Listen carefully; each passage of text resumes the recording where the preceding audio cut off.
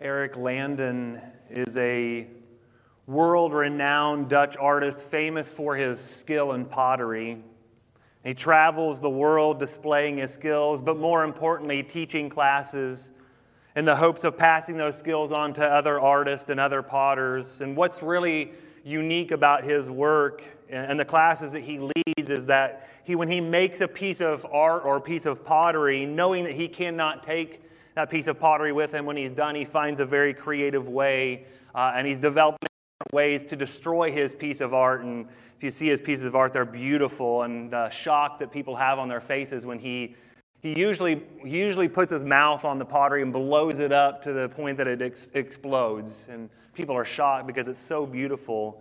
And the way that he puts it as he destroys his work is it's his way of letting his piece go, as he says. And this morning, we'll be talking about another potter. That's why we sang that song there. I love the words of that song, Canvas and Clay, that you are the potter, God, we are the clay.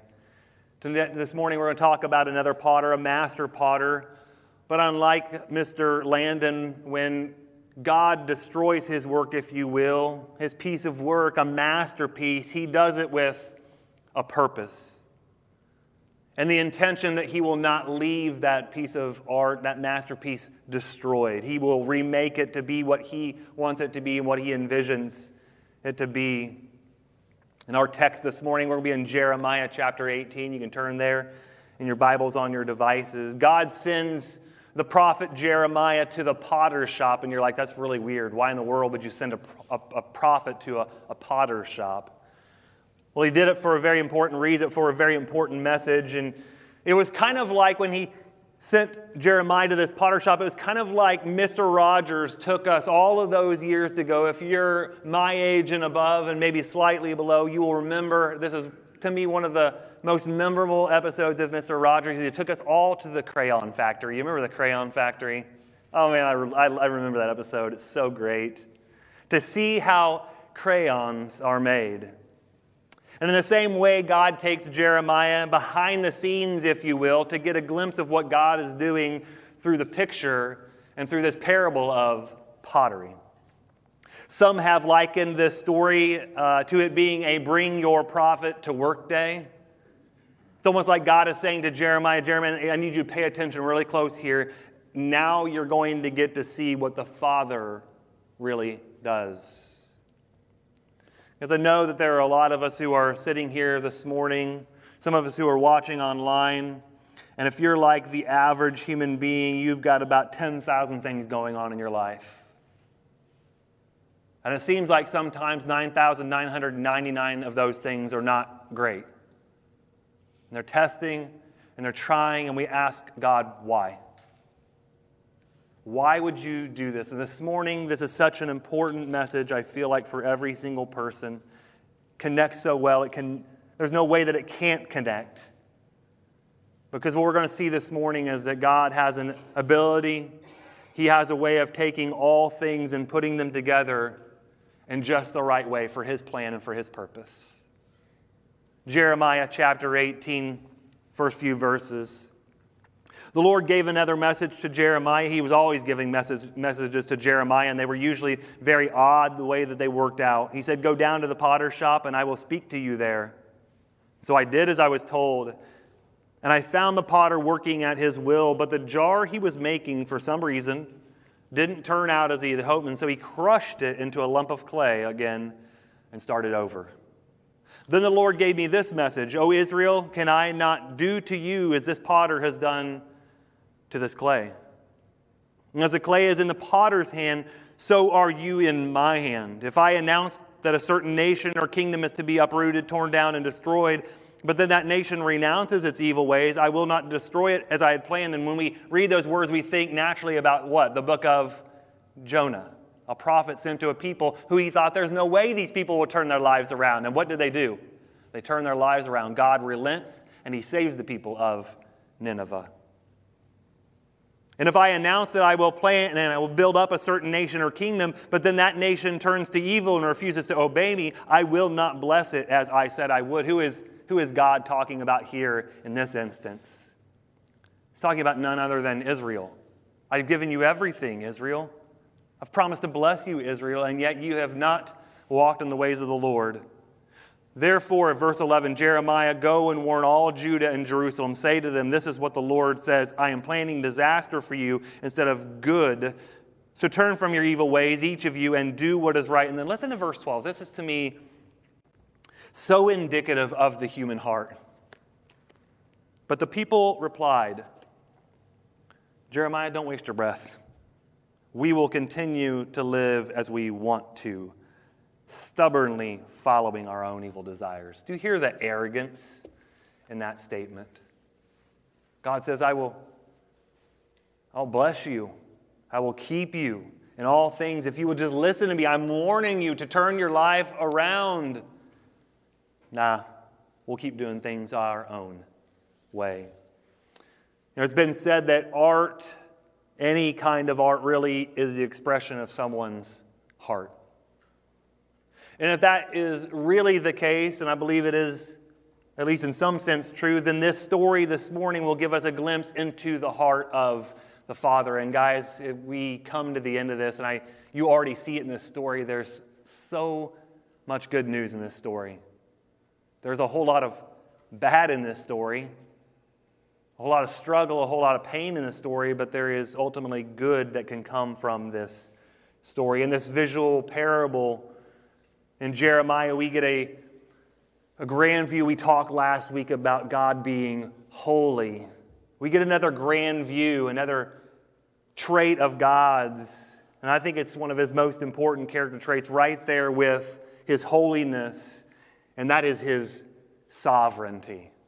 And I say that word and you're like, oh yeah, sovereign.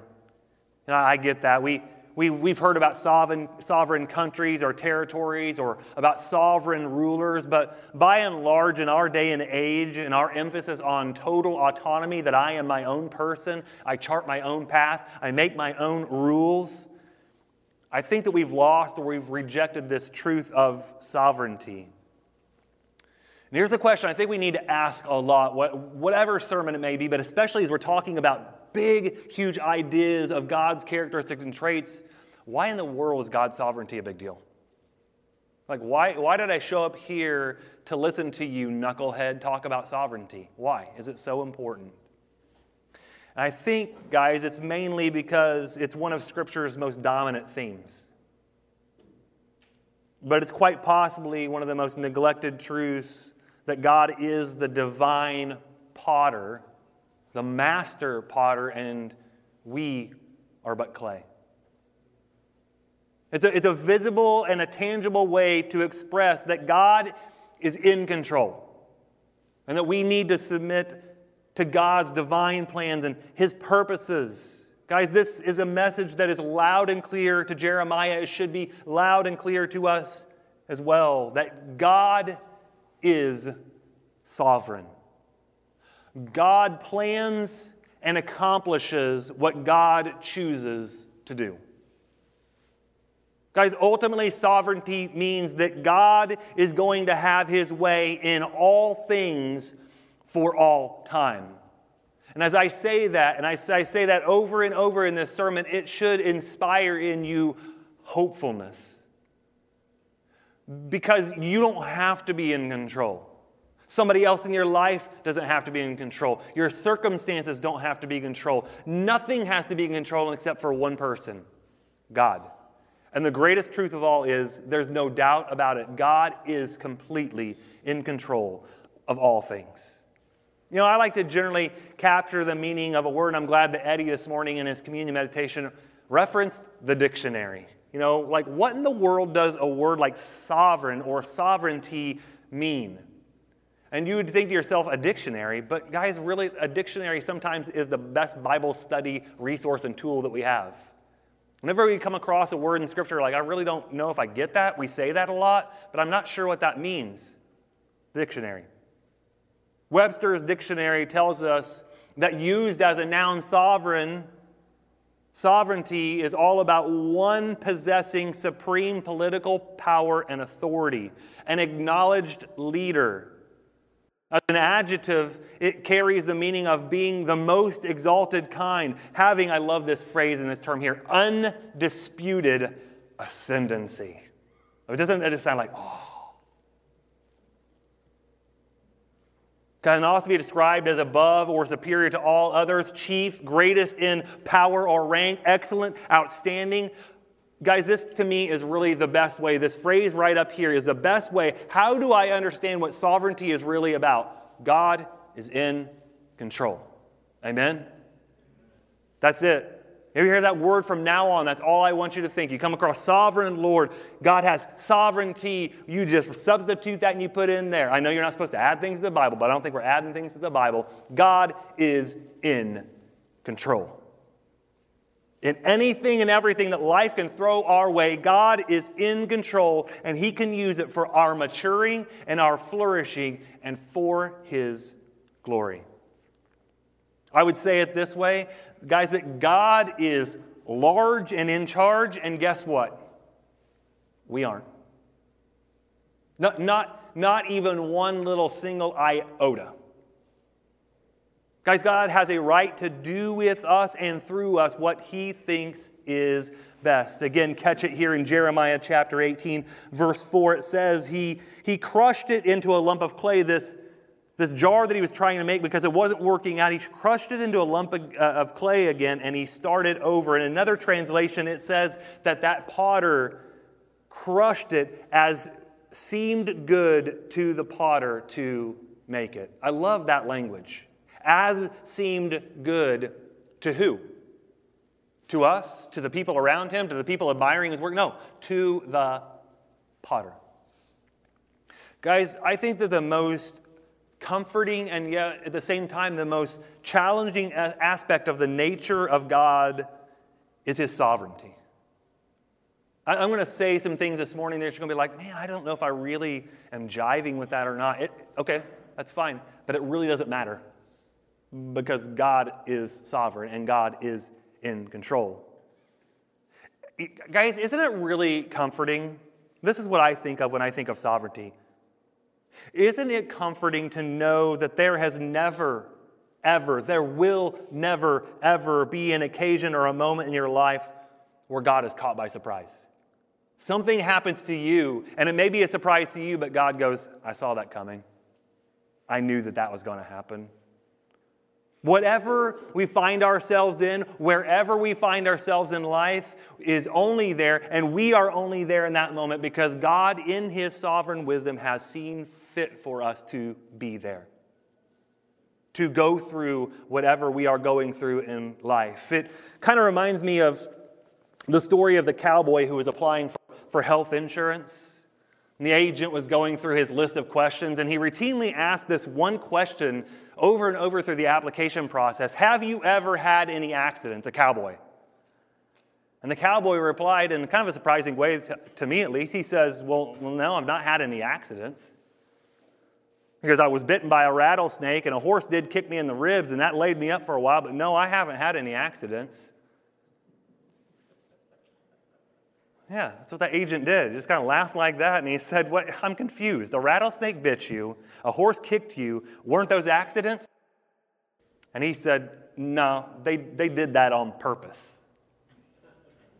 Guys, sovereign is a word that means that God does everything on purpose. And with power and with authority. Whenever things go sour, whenever things go south, whenever things seem out of control in your life, God isn't.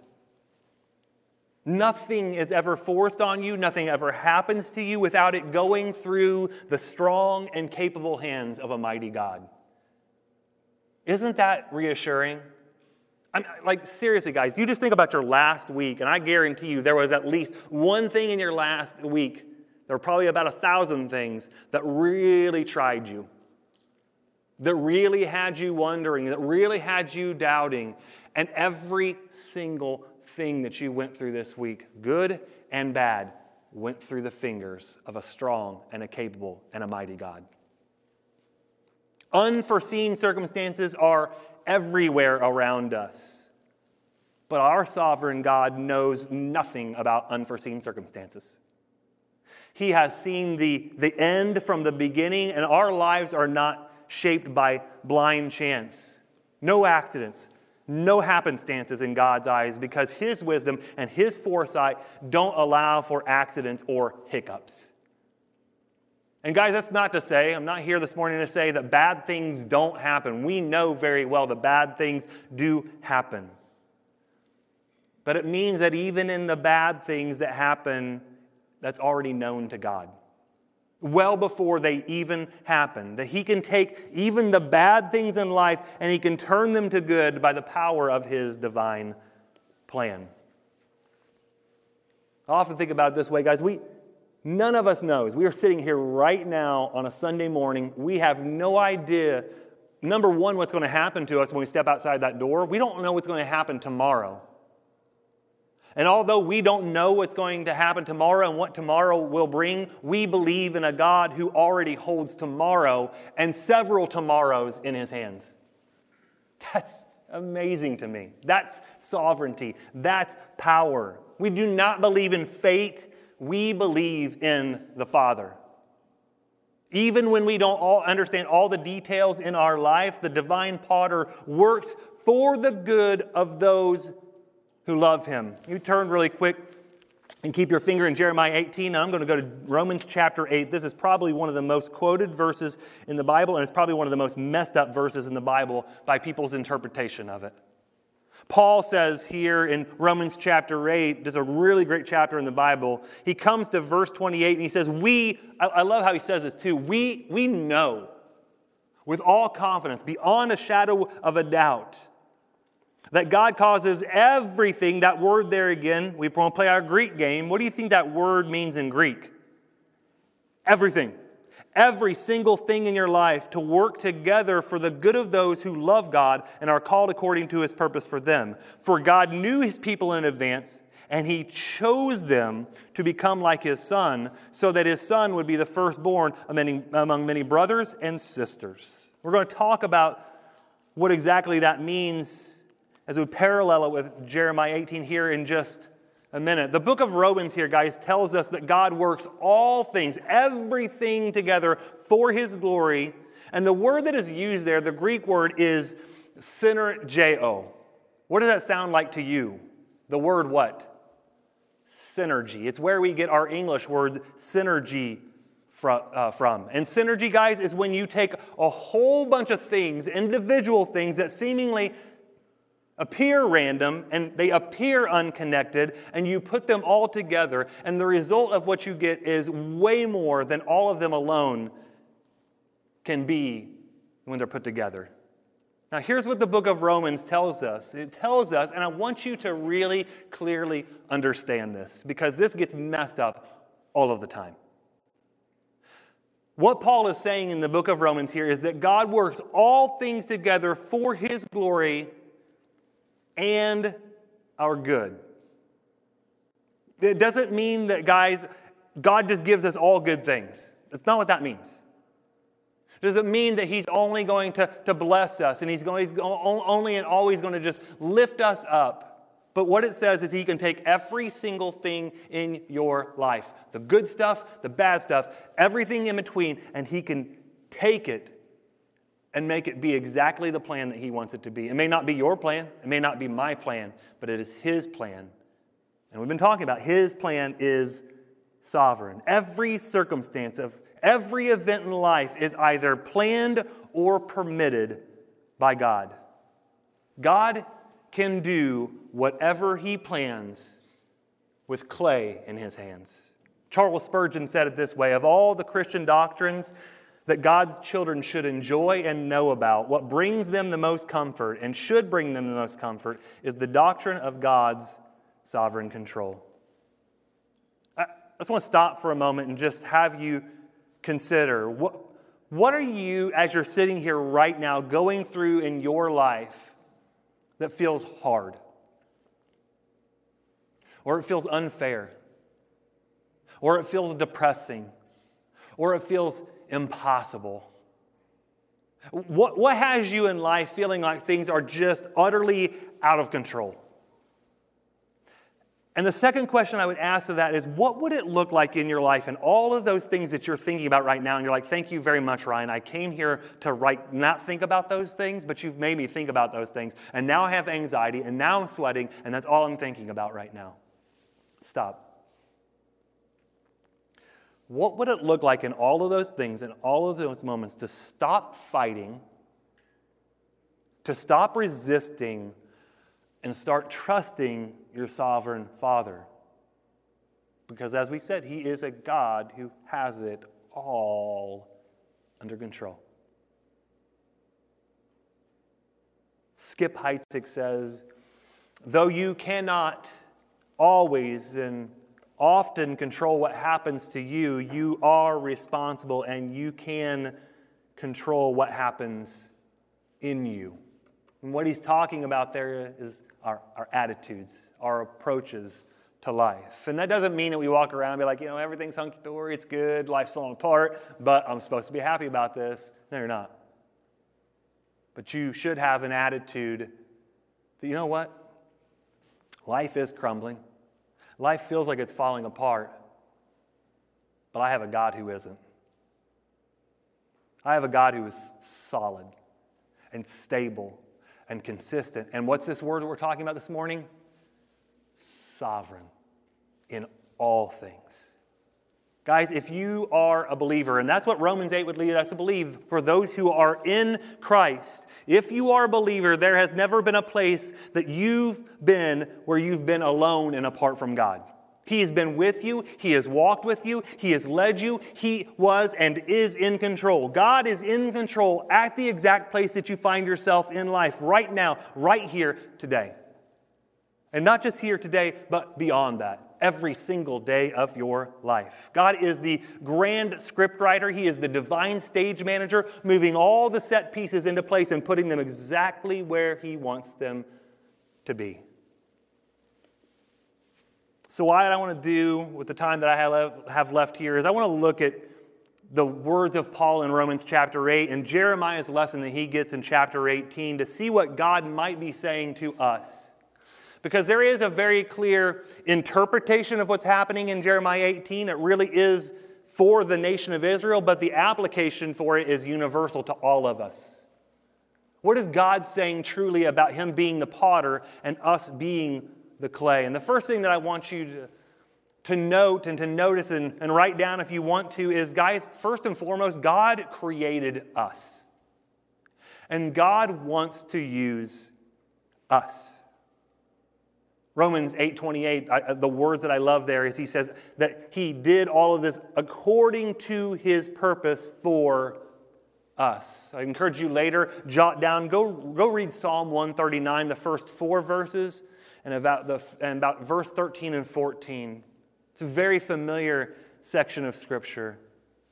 Oh Lord, He says, you know me. You know everything about me. When I sit and when I lie down, when I go out, wherever I'm at, you know me. And then He comes and talks about how we are so delicately put together. We are God's, and the word He uses there is workmanship, His masterpiece. We are literally and personally, think about it this way, God's pottery. Guys, there is something basic to all of us on earth. We share humanity and what humanity means. And humanity is closely related to the word, wouldn't you know it, that means earth or clay. It's the word humus, the word we get human from. This is likely what Paul is referring to in another one of his letters when he talks about us being jars of clay. God's sovereignty, guys, is more than just a mysterious concept for theological thinkers. It is a glorious source of strength that brings assurance, enduring hope, and joy in an otherwise out-of-control world. We are merely, and everything else in this world is merely clay in the hands of the master potter, shaped by the hands of a sovereign God to accomplish the purpose or the purposes for which we have been called and made. But if we put ourselves and we submit ourselves into the hands of our Creator, we will be useful for any work that He calls us to. We're able to have confidence in the midst of the most chaotic circumstances in life. But it's one thing for us to know, yes, that's great. I hear it here what Jeremiah is saying. Isaiah talks about God being a potter and us being clay. Paul himself in Romans chapter 9 will talk about us being pottery or clay and God being the potter. But it's one thing to know that God is the potter.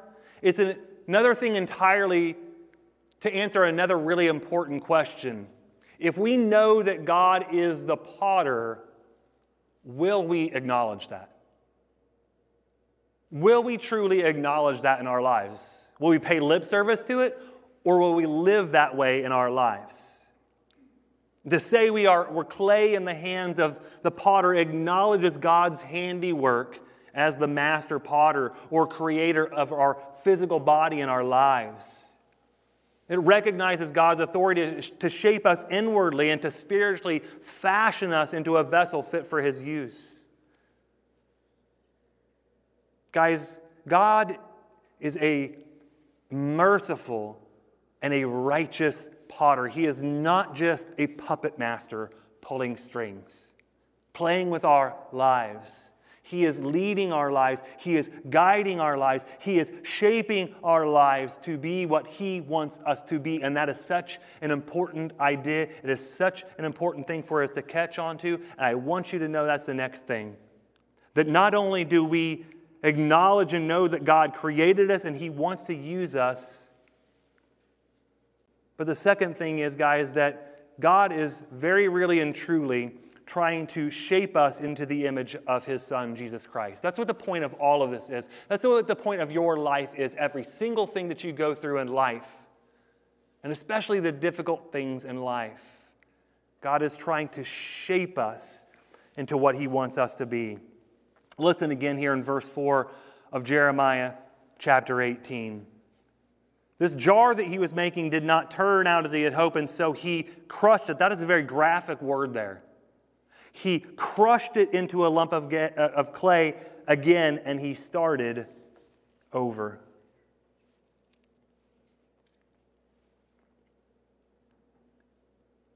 Guys, we have the ability, and you know it very well, it's not just an ability, it's an actuality in our lives. We have the actuality of resisting and fighting against God at every turn. The God, the potter, who is shaping our lives through good circumstances and very bad circumstances, we can fight against Him. But really and truly, I wish that I understood this. At every moment that we're fighting a losing battle when we fight God. When we're pushing against God. You remember the moment in Acts when Saul is persecuting the Christians and he's struck blind on the road to Damascus.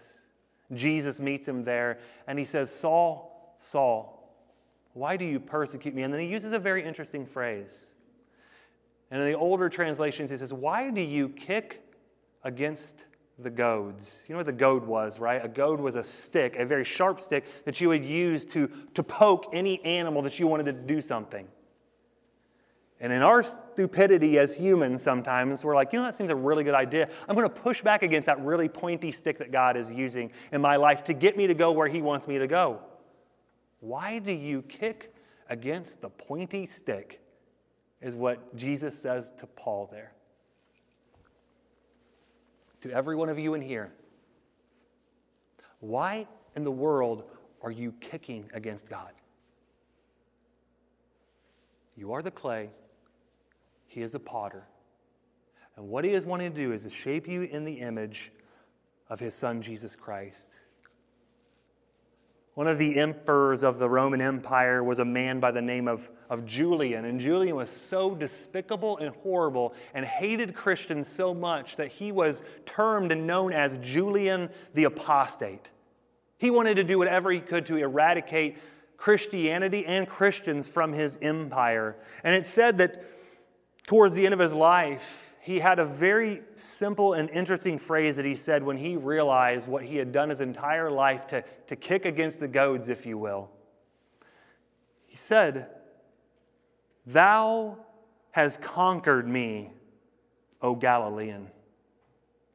He's speaking to Jesus here. Upon Julian's death, he recognized that I fought against you, Christ, and I lost. Guys, if you are on God's side, you can't lose. But if you are not on God's side, you are never going to win in life. And we wonder sometimes, man, why in the world does life hurt so much? Is it possibly because we are resisting God and He is constantly taking us as a lump of clay and crushing us and then beginning to make us again into what He wants us to be, and then we again decide, you know what, I've got a better idea. Hey, God, no, you're doing it wrong. Let me get in here real quick and I'm going to do it. And that's what we do. We try to take control back from God, and He says, all right, I'm going to have to do it again. Crush. And here we go again. I'm going to make you into what I want you to be. Over and over and over again. We resist and we relent. We don't submit to what God is calling us to be and to do. But Jeremiah has one more nugget for us. That God created us. He wants to use us. That God is doing everything in this life that we experience to shape us into the image of His Son, Jesus Christ. And here is, to me, the most hopeful message of Jeremiah 18, these first few verses here, is that God is not just making us. He is not just using us. He is not just molding us, but God's skilled hands have the capacity to reshape and to remake us. Again, back at verse 4, there's a very simple phrase here. He crushed that lump of clay again, and He started over. The original translation of that phrase there is that He made it again another vessel. Here's the question that I have at the end of the day, guys. Will we ever change? Will we ever, and what Jeremiah really is talking about here in this specific interpretation to Israel is, will you ever repent? Will you ever relent internally and attitudinally? Will you change the way that you see your life, that you are not in control? God is. And as marred and as twisted as this lump of clay seemed to be, and although it failed to express the potter's thoughts and to be shaped in and by his creative devices, do you hear what happens here in this scenario? The potter does not abandon this lump of clay. No matter what happens, guys, let's stop for a minute in Jeremiah 18. We're not talking about a lump of clay. We're talking about you. We're talking about me. We're talking about every single life. This is the mercy and the grace and the patience and the long-suffering of our God, that He never just leaves us. He never just crushes us and then says, you're done. He never blows into that piece of pottery and just blows it to smithereens and just walks away from it. He remakes us. He reshapes us into what He wants us to be. One theologian says the lesson of this image, of this entire story here, the whole thought process of a potter and a clay in Scripture is all about remaking us for better or for worse. David Faust in the Lookout magazine says, when imperfections emerged, the potter didn't throw away the clay. He made something new out of it, and he continued to fulfill his plan.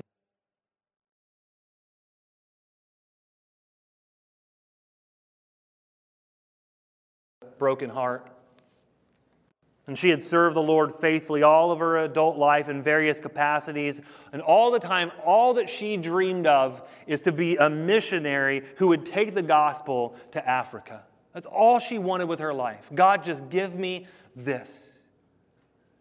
And when her plans finally seemed to be moving forward and everything seemed to be coming together, everything came to a screeching halt because she lacked the financial resources to do what she wanted to do in life.